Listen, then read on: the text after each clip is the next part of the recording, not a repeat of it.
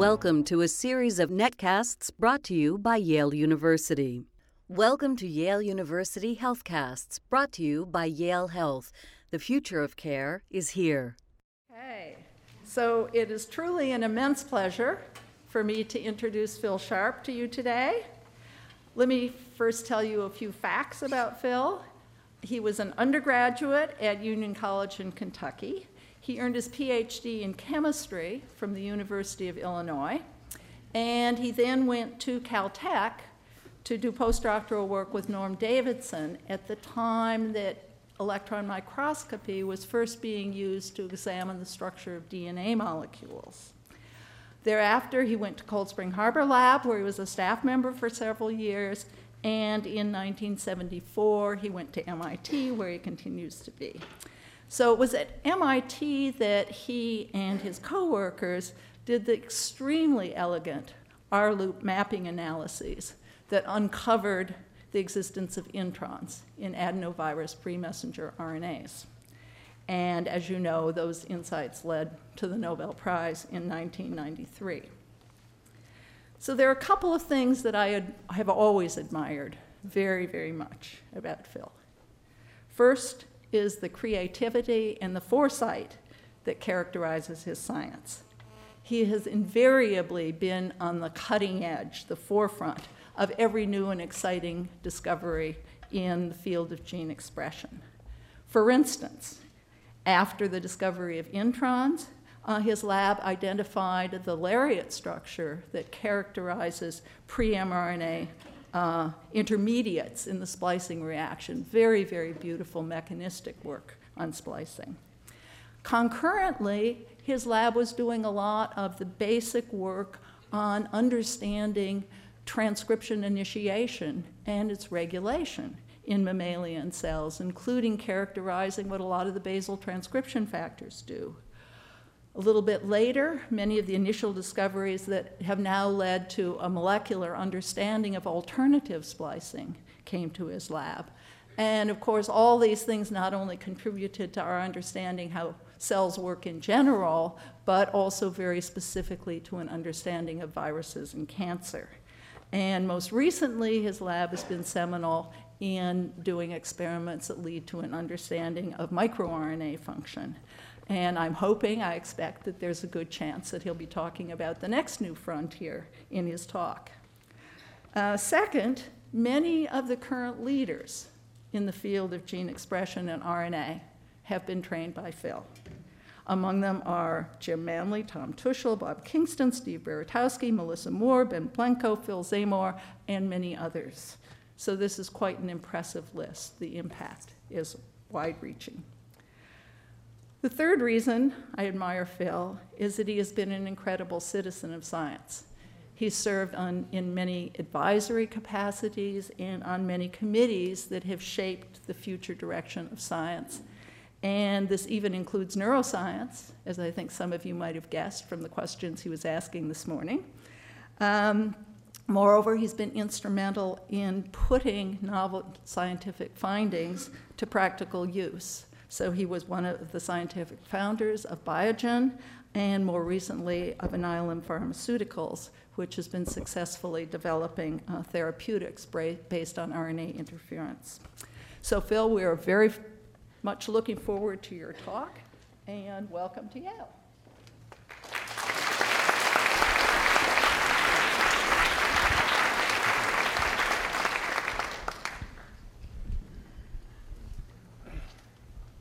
Thank you, Joan. It's a real honor to be invited to participate in this program, particularly in view of the outstanding talks we heard this morning and the outstanding speakers. I also need to thank or congratulate Yale Medical School on its 200th anniversary. We're celebrating an anniversary at MIT this year. It is our 150th. So we're the new kids on the block. And it's nice to come to one of the older institutions to learn something about science and particularly biological science, which is so extraordinarily developed here. And it's also an honor to have Joan Stites introduce me. Joan has been a remarkable leader in the field and citizen, and it's always an honor to share a meeting or an event with Joan. I'm going to talk about the roles of RNA in gene regulation, but I'm not even going to try to cover that topic. I'm going to talk about a couple of issues that are emerging that I find interesting, an interesting view. And I'm going to stress some of the newer insights that we've been thinking about. But let's speak initially about the role of RNA in gene regulation. I think this field is beginning to explode. It's exploding for a very simple reason. We now have a new set of tools to do deep RNA sequencing and to be able to then characterize at the level of less than 1 RNA per cell the nature of gene regulation and gene expression in specific cells. And this is going to lead us to a whole host of new insights as to the roles of RNA in the regulation of cells that we have not been able to study and see before. And it's going to profoundly change how we understand cell biology. Now, an example of this was the discovery of RNAi in 1998 by Farr and Mello, and that opened the whole field of RNA interference and the understanding that RNA can be a regulatory molecule, a very common regulatory molecule in biological systems. And we know now that RNAi is keyed on double-strand RNA as a key signature for the initiation of these processes, that it, within cells, silences genes at a post-transcriptional level by cleavage of message. Related processes silence genes at translation, and related processes silence genes at transcriptional stages. And this is particularly evident in piRNA and controlling transposable elements, but I suspect that there are many other layers of regulation that will engage RNA in transcriptional control that we're just beginning to see the first hints of in our analysis of RNA populations. But over the last 10 years, this field has advanced enormously. And just a glimpse at one of the things that has emerged from the field is the ability to use RNA to actually silence any gene in mammalian cells or in most other organisms as well. And this is the ability to introduce a small interfering RNA that has a sequence complementary to a DNA gene and therefore neutralize the expression of messenger RNA from that gene in a cell. This gives us, by first designs, the ability to focus the inactivation of a gene and ask, what is the biological function of that gene? And this has fundamentally changed how we do cell biology and how we can advance the field, and it's remarkable in its impact. But if you think about it, that most diseases are the products of specific genes. We treat diseases by inhibiting the activity of specific genes. We do that by making small molecules to enzymatic activities within the cell, or making larger molecules or small molecules to receptors on the surface of the cell. And if you can actually treat specific genes by siRNA to silence them, we can have many of the same effects by a process in which you use RNA to silence a gene in a disease state.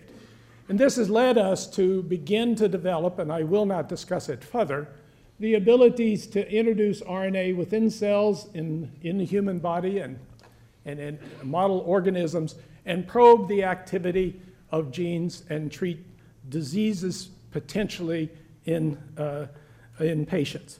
And this is undergoing development, and I suspect and anticipate that in the emerging years in front of us, we will have a general approach to a new pharmaceutical activity through components such as RNA introduced into cells. However, the most common impact of the regulation of genes by RNA that we know about to date is through the activity of microRNAs. These are RNAs that are encoded by the genome and are transcribed from our genome into hairpin RNAs that are then processed by DRASA, an activity in the nucleus, and transported to the cytoplasm, where a dicer activity here leads to the cleavage of the RNA precursor to an siRNA structure entering an organoid complex. Now, half of all the genes in our cells are regulated by these small RNAs, typically by pairing and silencing through the activity of this RNA, leading to translational inhibition and, in many cases, degradation of the message. Occasionally, these RNAs that are encoded by our genome as microRNAs can silence as well by complete complementarity, and in that case, Argonaute, it cleaves the messenger RNA. So we now know that at least half of all the RNAs that are expressed in our cells as messenger RNAs, half of all our genes, are under control of a small RNA system expressed in each of our cells, differing between cells that control the expression of those messenger RNAs. Now, the specificity for that control was originally described by Ambrose and Ruvkin in their initial discovery of Lin4 as a regulatory RNA for the activity of Lin14. And they identified by mutation that these sequences near the 5' end of the messenger RNA were the specificity for pairing to this messenger RNA and reducing its level of translation. And David Bartel, using bioinformatics analysis, generalized this model and identified these positions between 2 and 8 as the key positions, called the seed region, for the specificity of the pairing between these small RNAs and messenger RNAs leading to their regulation.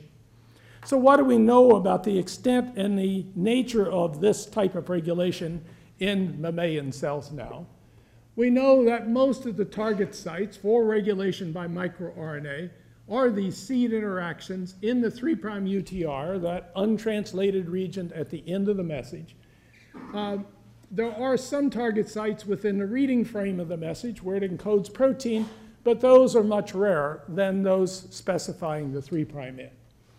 There is some evidence, less than 1% of all the interactions of microRNAs are through this type of center-paired activity, but most of it, 99%, appears to be through this type of activity. Most protein silencing due to microRNA regulation is about 1.5-fold to 2-fold.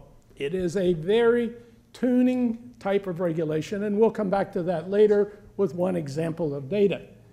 But if you have multiple target sites between a messenger RNA and a microRNA, you can get extensive regulation, much greater than 10-fold. As I mentioned before, most of the regulation is through RNA degradation, but some of it is also through translation. And this is a field that is very unclear now.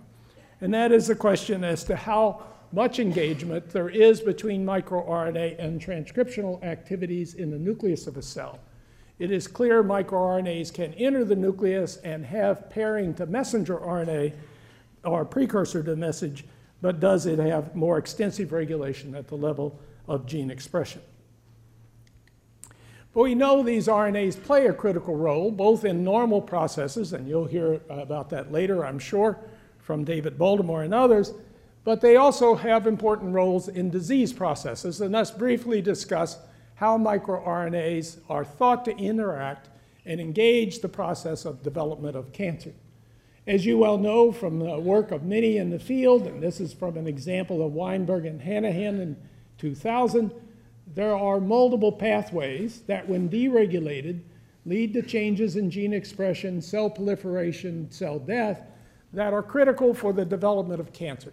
We now know from sequencing the human genome that there are tens to hundreds of mutations in most individual cancer cells, and every cancer cell differs somewhat from other cancers due to these mutations. And as you might expect, microRNAs are also critical parts of the pathways that control the development and the regulation of cancer. These microRNAs suppress pathways such as RAS, which Frank Slack here initially identified and has extensively studied, which controls changes in gene expression and cell proliferation. There are microRNAs that control cell death, microRNAs that control proliferation, and signaling through other pathways that we know by mutation are absolutely critical for the activity of a cancer cell to become fully malignant and spread. We see these microRNAs acting in the two modes that we know protein coding genes also act in development of cancer. They can be drivers of cancer as oncogenes. NF-kappa B amplification, NF-kappa B drives microRNA 155 that promotes the growth of cells. Amplification of 1792 is known in many human cancers, promoting the activity of cell growth and suppressing cell death. And microRNA 121, IL-6, stimulates and contributes to other cancers. But the most common theme in microRNA regulation in cancer is the loss of activity in the cancer process. And this is illustrated here on this set, in which there's a number of microRNAs listed here, which are known to either be downregulated or lost in some cancers that contribute to prostate, lung, other types of cancer. They control cell death, cell growth, other signaling activities, DNA methylation, translational activities as well. So the general theme that one sees from looking at cancer cells is loss of activity is a contributor to the development of malignancy. So the question arises then, can a decrease in the regulation by a microRNA, which is frequently observed in cancer, can this promote malignancy? And I want to briefly introduce the work of Manar Kumar, graduate student Tyler Jackson at MIT, who have used a mouse model to study this process. And what they did was to take a mouse model of lung cancer, or sarcoma here. This is the induction of sarcoma in a mouse model in which they have under conditional expression RAS, which when activated will promote cancer and found in about 80% of many cancers. P53, when floxed out, will delete P53. P53 protects us against cancer by monitoring the integrity of the genome. And dicer, the activity I mentioned before, that is critical for the expression of microRNAs. So if dicer is deleted in a cell, you would expect the cell would lose all microRNAs, lose regulation of a major portion of its activities at the level of cytoplasmic control. And what they determined is, and asked the question here, is how significant is loss of microRNA in the development of cancer in this sarcoma model? So here is the black line. This is numbers of days. This is survival of animals. We're talking about 18 mice here. And what you see is that if you have wild-type dicer, you get full microRNA activity, and you get cancer in these animals about 200 days. Now, if you take one allele of dicer, making it a haplo allele, delete it out of induction of this flox activity, you get cancer then in about 100 days, a twofold acceleration in the rate of cancer. If you take both alleles under dicer, you actually delay the development of cancer. And all the cells that come out of this animal, when typed for dicer, are heterozygous, one deleted dicer allele, one dicer present allele. So what this tells you is that a decrease by deletion of one allele of dicer accelerates the rate of cancer, loss of microactivity. You can characterize the level of microRNA activity. It is reduced approximately twofold. But if you ask in this in vivo setting for a cancer to develop in the absence of microRNA, you do not get cancers emerging from that model. Now, if you look across, as Manu Kumar did, human sequencing data and ask how common is it in human tumors to see a mutation in one allele of the dicer gene, what you observe is through a large number of different types of cancer, a significant fraction of the dicer genes in those tumors is a homozygous loss. So that means one allele is lost, the other allele is retained. MicroRNA loss in activity is correlating with the development of cancer in these models. So loss of microRNA control seems to relax the regulation system in these tumors to promote the growth and survival of cells in an in vivo model, but you do not see in this model and in the characterization of these tumors, a total loss of dicer activity and a total loss of microRNA regulation. So that leads to a question as, are microRNAs essential for cancer or essential for cell growth of somatic cells in vertebrates? And if you ask that question, which we did by taking these mouse sarcoma cell lines from Kumar and Tyler and deleting the other allele of dicer and creating cell lines that are totally devoid of wild-type dicer activity. Now, when we do this by inducing the deletion of dicer, half of all the cells that come out of this grow quite nicely, so we're not selecting for a subset of cells. And what you observe is cell lines that grow for years at a time that have no microRNA regulation at all.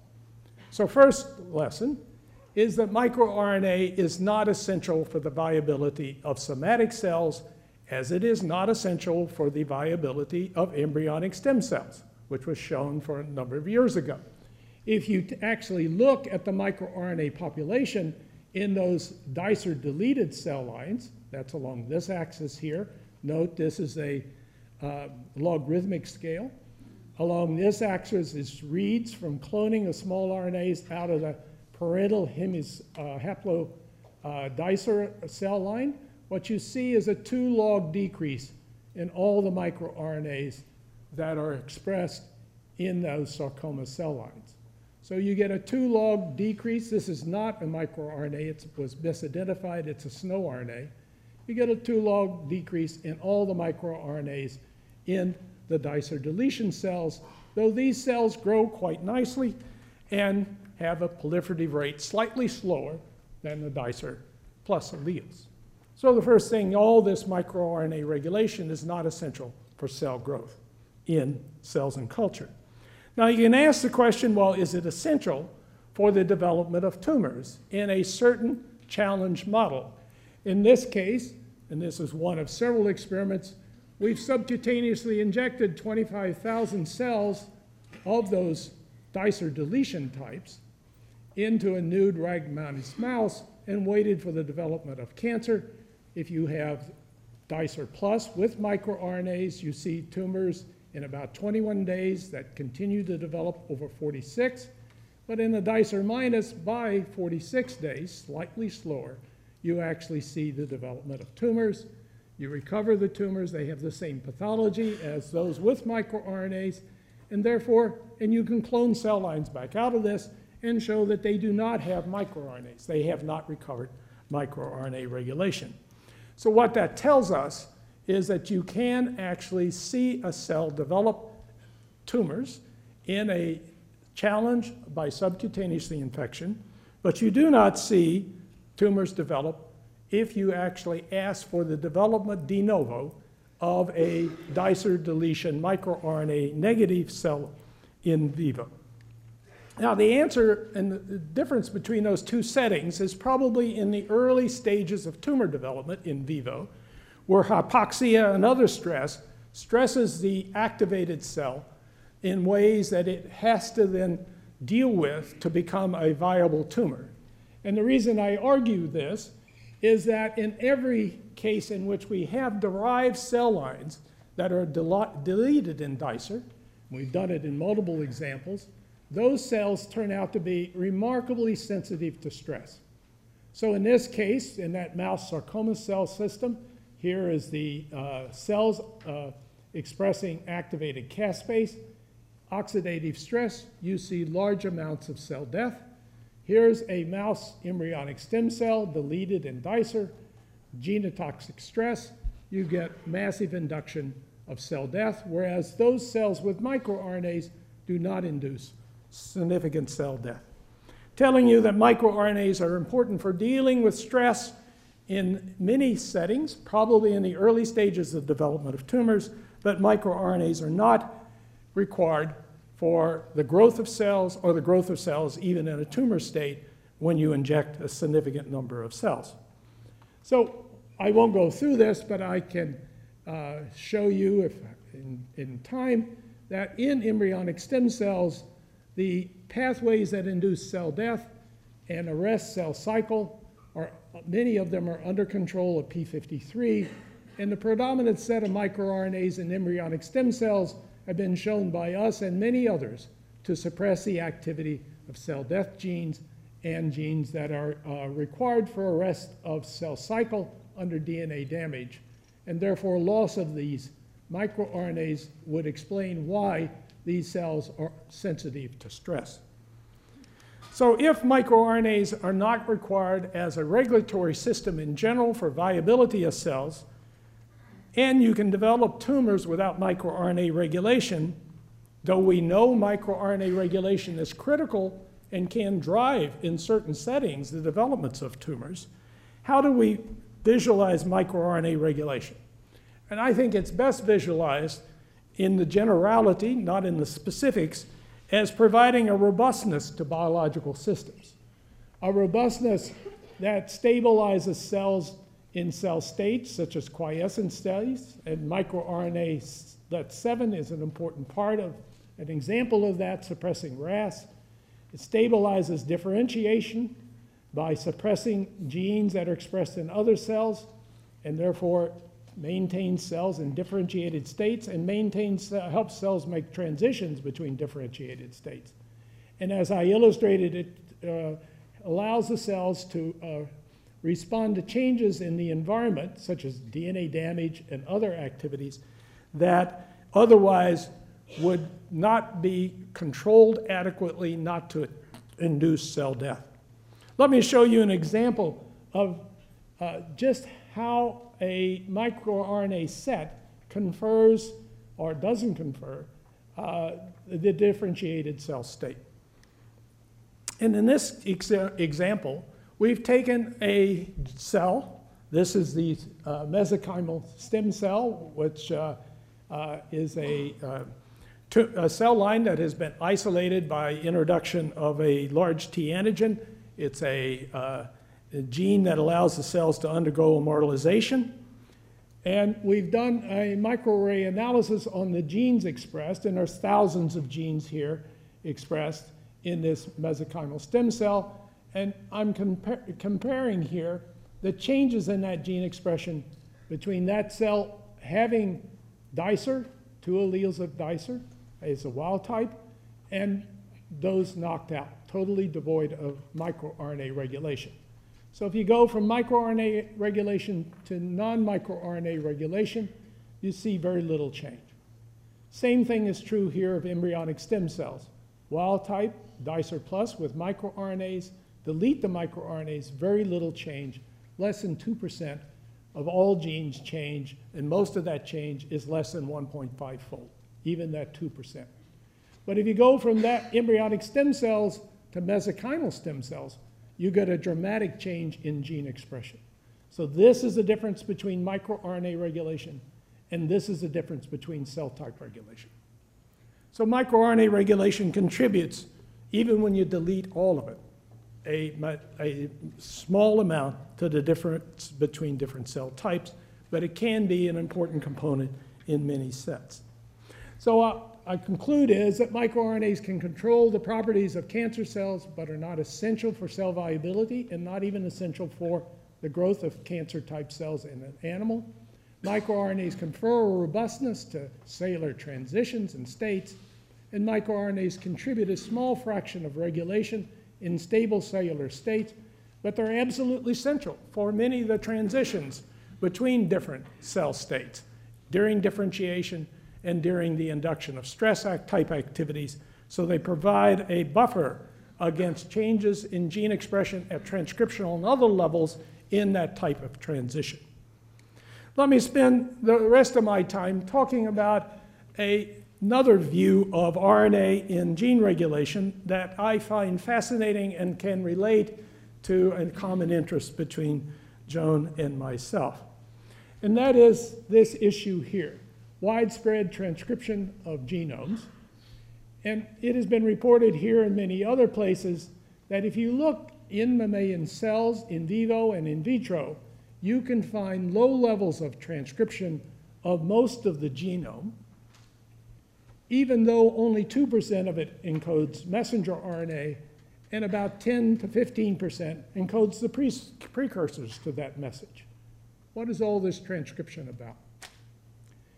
And we know that there's transcription of genes that don't encode message, non-coding RNAs. They've been identified by chromatin modifications and arguments about conservation. Excess, hot air, and others have been studied, a few of them, but they do not come close to accounting for this general transcription. What we've been looking at over the last several years is a low abundance of non-coding RNAs associated with promoters and enhancers, and I'd like to give you some comments on that because I think it leads to an interesting idea that may even be true. So if we look at transcription, this is a model in which we understand transcriptional regulation now, where you form a complex with polymerase at promoter sites. You get escape from the promoter. The polymerase elongates over a short distance. It pauses. After it pauses, there's the activity of PTEF-B from the pause site, releasing the polymerase for further elongation, and you get elongation across the gene. So pausing is a very common characteristic of expression of genes. Most promoters in many cells, 70 to 80% of them, have polymerase paused at the promoter site, and release from pausing is a significant point in regulation. But we were interested in this process when we did deep RNA sequencing of small RNAs out of an embryonic stem cell. And what we found by sequencing RNAs that were 18 to 30 nucleotides at a depth of 10 to 20, 30 million, 40 million RNAs per preparation is that what we found were small RNAs on a metagene plot that would correlate with the site of initiation of transcription, the transcriptional start site for the sense gene, which would then be in this direction and is coded here in red. But we also saw a set of RNAs that come from the transcriptional start site, peaking upstream in negative direction, about 250 nucleotides, and we had no idea what this was about. This we could expect from paused polymerase, giving you small RNAs. This we did not expect as an antisense transcript, and we saw this for the vast majority of the promoters in these cells. When we started comparing that data to other data from Rick Young and other labs who have done polymerase localization experiments, where they've used an antibody to chip out polymerase II in these cells after fixing it to the DNA and doing forward and reverse reads, what you observe is that there's a polymerase paused in the sense direction, and that's that peak there, and it generates two peaks. But there's a second polymerase upstream. We know transcription modifies the chromatin by H3K4 methylation. You see H3 methylation in the sense direction, this peak, but you also see it in this peak. So polymerase is there as well as modifications of chromatin. So 70% of all transcriptional start sites exhibit what we call divergent transcription, two polymerases going in the opposite direction. These are enriched in CpG island transcription start sites, and Paul's polymerase and chromatin modifications confirm the polymerase is there in generating these small RNAs, or could be generating these small RNAs. So we've gone on to characterize that antisense transcript from a subset of genes because I wanted to know in detail what was the nature of the process going on in the antisense direction. So what we've learned, and I'll briefly summarize that and tell you where I think it will take us. So here's a gene. I'll use it as an example, but we've done this for several others. Here's the polymerase peaks on that gene, and you see a sense polymerase. This is the sense transcript here. The polymerase is paused above it. Here's a chromatin modification consistent with the elongation of the polymerase.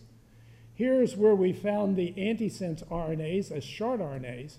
And when we characterize the RNAs coming from this region by very sensitive 5' and 3' we find these small RNAs are downstream of CAPS, sites of initiation of the polymerase, and the RNAs can extend several thousand nucleotides in the antisense direction. There's a family of different lengths, not any unique length, spanning from 50 out to 1,000. So these polymerases are undergoing elongation. Summary of that is that the antisense RNAs are capped. The antisense RNAs range from 50 to thousands of nucleotides, and the steady state level of these antisense transcripts is 1 to 4 copies per cell. I will recall for you that there's only 2 copies of DNA per cell. So there is, if these are nascent RNAs, there's RNA with the polymerase engaged in both of those antisense directions on both copies of that gene. Now the next question is, well, is it paused, and is the antisense transcript under the same regulation by PTAF-B as the one in the sense direction? And here is an easy way to test that. We, as I mentioned before, pause site escape is mediated by PTAF-B. It is due to negative regulatory factors NEF and DSIF. And PTAF-B is a kinase, phosphorylates all 3, polymerase and these 2 activities, releasing the polymerase for elongation. But we've known for many years that there's a set of small molecules, drugs, that inhibit this kinase activity, called flavopurinol and a number of others. And the question was, do you see inhibition of the antisense transcript if you inhibit the PTAF-B activity? And here's an example of that for 4 different genes. Note here, this is a 60-minute treatment. This is spliced RNA, nascent RNA, and upstream antisense RNA. This is the antisense transcript. This is the nascent sense transcript. This is the spliced RNA in the cytoplasm. And with inhibition, you see no change in the spliced RNA levels, normalized to 1, which is consistent with a 60-minute inhibition. It's a very stable population. However, nascent RNA in the sense direction, very sensitive to flavopurinol, drops to about 5% within 60 minutes. Antisense RNA from all 4 genes drops 5 or more fold within 60 minutes, saying that that polymerase going in the antisense direction is actually dynamic. It is depending on PTAF-B for its elongation. If you inhibit it, it goes away within 60 minutes. You can look at the kinetics. This is, again, the antisense transcript versus the nascent RNA. And here you see a decrease over 60 minutes, 1 minute inhibition, 30 and 60. Wash it out, it comes right back within 30 minutes. So these RNAs appear back in the cell. The polymerase in the antisense direction is engaged in making RNA. In the sense direction, you see the same activities. So that tells us in this divergent transcription that the antisense transcription is elongation of antisense RNAs require the activity of PTAF-B and the CDK9 kinase. The synthesis of the antisense is dynamic, has a half-life slightly longer than that of the nascent RNA in the sense direction. And I didn't show you the evidence, but exosome, which is a nuclease, known to control RNAs that are in the nucleus of the cell, it targets the antisense transcript for degradation, at least in part. There might be other degradation pathways. So this gives us a picture of transcription, not only in embryonic stem cells, but I should say in other cells, as John List showed it with us initially in a parallel publication, and by many others in other cell types, that many promoters, in the majority of promoters in some cells, have a sense polymerase going in the sense direction and an antisense polymerase going in the antisense direction, both under control of activities through the initiation complex and elongation beyond PTAF-B, giving you 2 polymerases divergently transcribed. Now, I won't show you the data. It's actually being developed now. But in cells, there are 20,000 enhancer type sequences. These are DNA sequences recognized by transcription factors that drive the transcription of genes that are nearby. And I can assure you that a large fraction of the enhancers in embryonic stem cells and in neuronal cells have divergent RNA coming from them as well.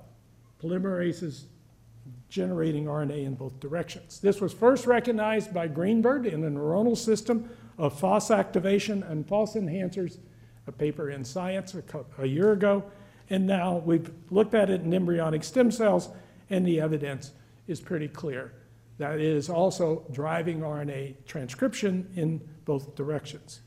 So we have now a large number of sites in cells, from promoter sites and from enhancer sites, in which you get divergent transcription. So what role could it have? It could facilitate nucleosome-free regions. Polymerases are little motors that move in two directions, so they can expose DNA sequences. It can provide signals in the form of nascent RNA to target RNA binding proteins to promoters and enhancers. And it can provide a platform for looping type interactions through these types of proteins or other activities between promoters and enhancers that are well described in the nucleus of mammalian cells. But what explains the instability of the antisense transcripts?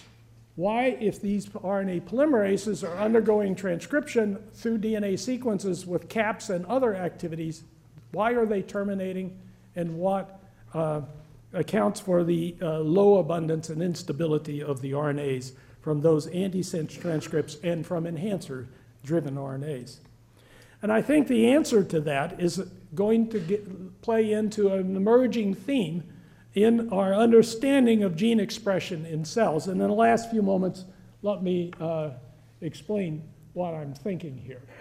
And the antisense transcripts and the enhancer transcripts are probably unstable because they do not have the coupling of transcription and splicing. And that signaling between transcription and splicing accounts for productive transcription in the sense direction and the lack of it in the antisense direction. So there's several recent papers that illustrate the coupling of transcription elongation with splicing.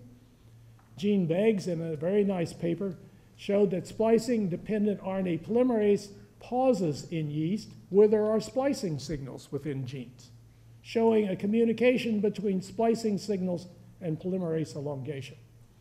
Gideon Dreyfus reported in a very nice paper that U1, which is a component of the splicing complex, promotes precursor RNA from premature cleavage. I'll illustrate that in a moment, in polydenylation.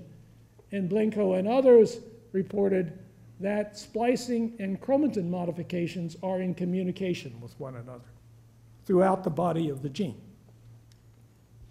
Let's take an example here of Gideon Dreyfus's insights.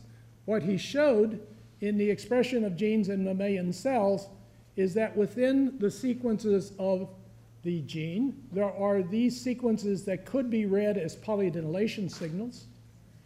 If U1 is recognizing through RNA sequence complementarity the precursor RNA, it suppresses this polydenylation reaction within a gene, allowing the polymerase to elongate. Without U1, you get cleavage and termination. So in the absence of U1, for example, the polymerase would proceed here, make this, cleavage would occur, you get an RNA with poly A on it, and you get termination of elongation. This would be degraded. So this shows that elongation by polymerase is coupled to splicing recognition. Now, that's a much more extensive model than that if you synthesize what's available in the literature. So what looks like is happening is there's an extensive coupling of transcription and RNA splicing throughout the body of genes that are expressed and making sense messenger RNAs.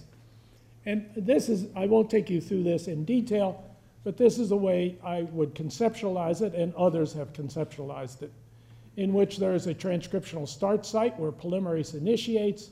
You get communication between PTAF-B as a kinase, which phosphorylates these factors, also is facilitated by recognition of chromatin. The polymerase moves away. PTAF-B, TAT-specific factors, many others, U1 and U2, begin to interact. They are associated with activities that are recognizing chromatin modifications. H3K4 trimethylation has been shown here. a nucleosome opening factor, and then the complete spliceosome forms, giving you productive transcription and coupling to splicing. And this coupling between splicing, transcription, and activities allow the polymerase to elongate throughout the body of the gene, and I would propose that in the antisense direction, this communication is probably not there. So that leads to the last conjecture, and that is the coupling of elongation, splicing, and polyadenylation signaling suggests that only genomic regions and coding sets of RNA processing sequences would be transcribed efficiently into rapidly processed RNA as mRNA after splicing transported to the cytoplasm, introns are degraded.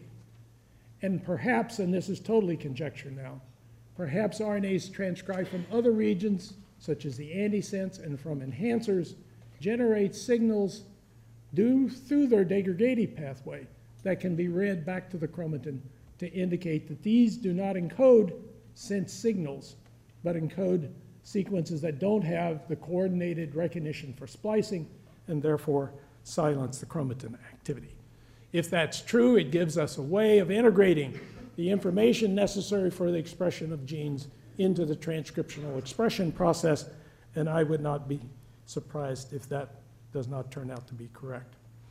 So what I've tried to give you is an overview of regulation by RNAs, focusing on microRNAs as the most common example, and showing that this is a very extensive system that confers, at least in stable cell types, a robustness to the cell, and give you some picture of what I suspect is the emerging relationship between the coupling of gene expression, gene structure, and elongation by polymerase. Thank you. This has been a Yale University HealthCast, sponsored by Yale Health and the Office of Public Affairs. For more information on this and other health topics, visit our website, yalehealth.yale.edu.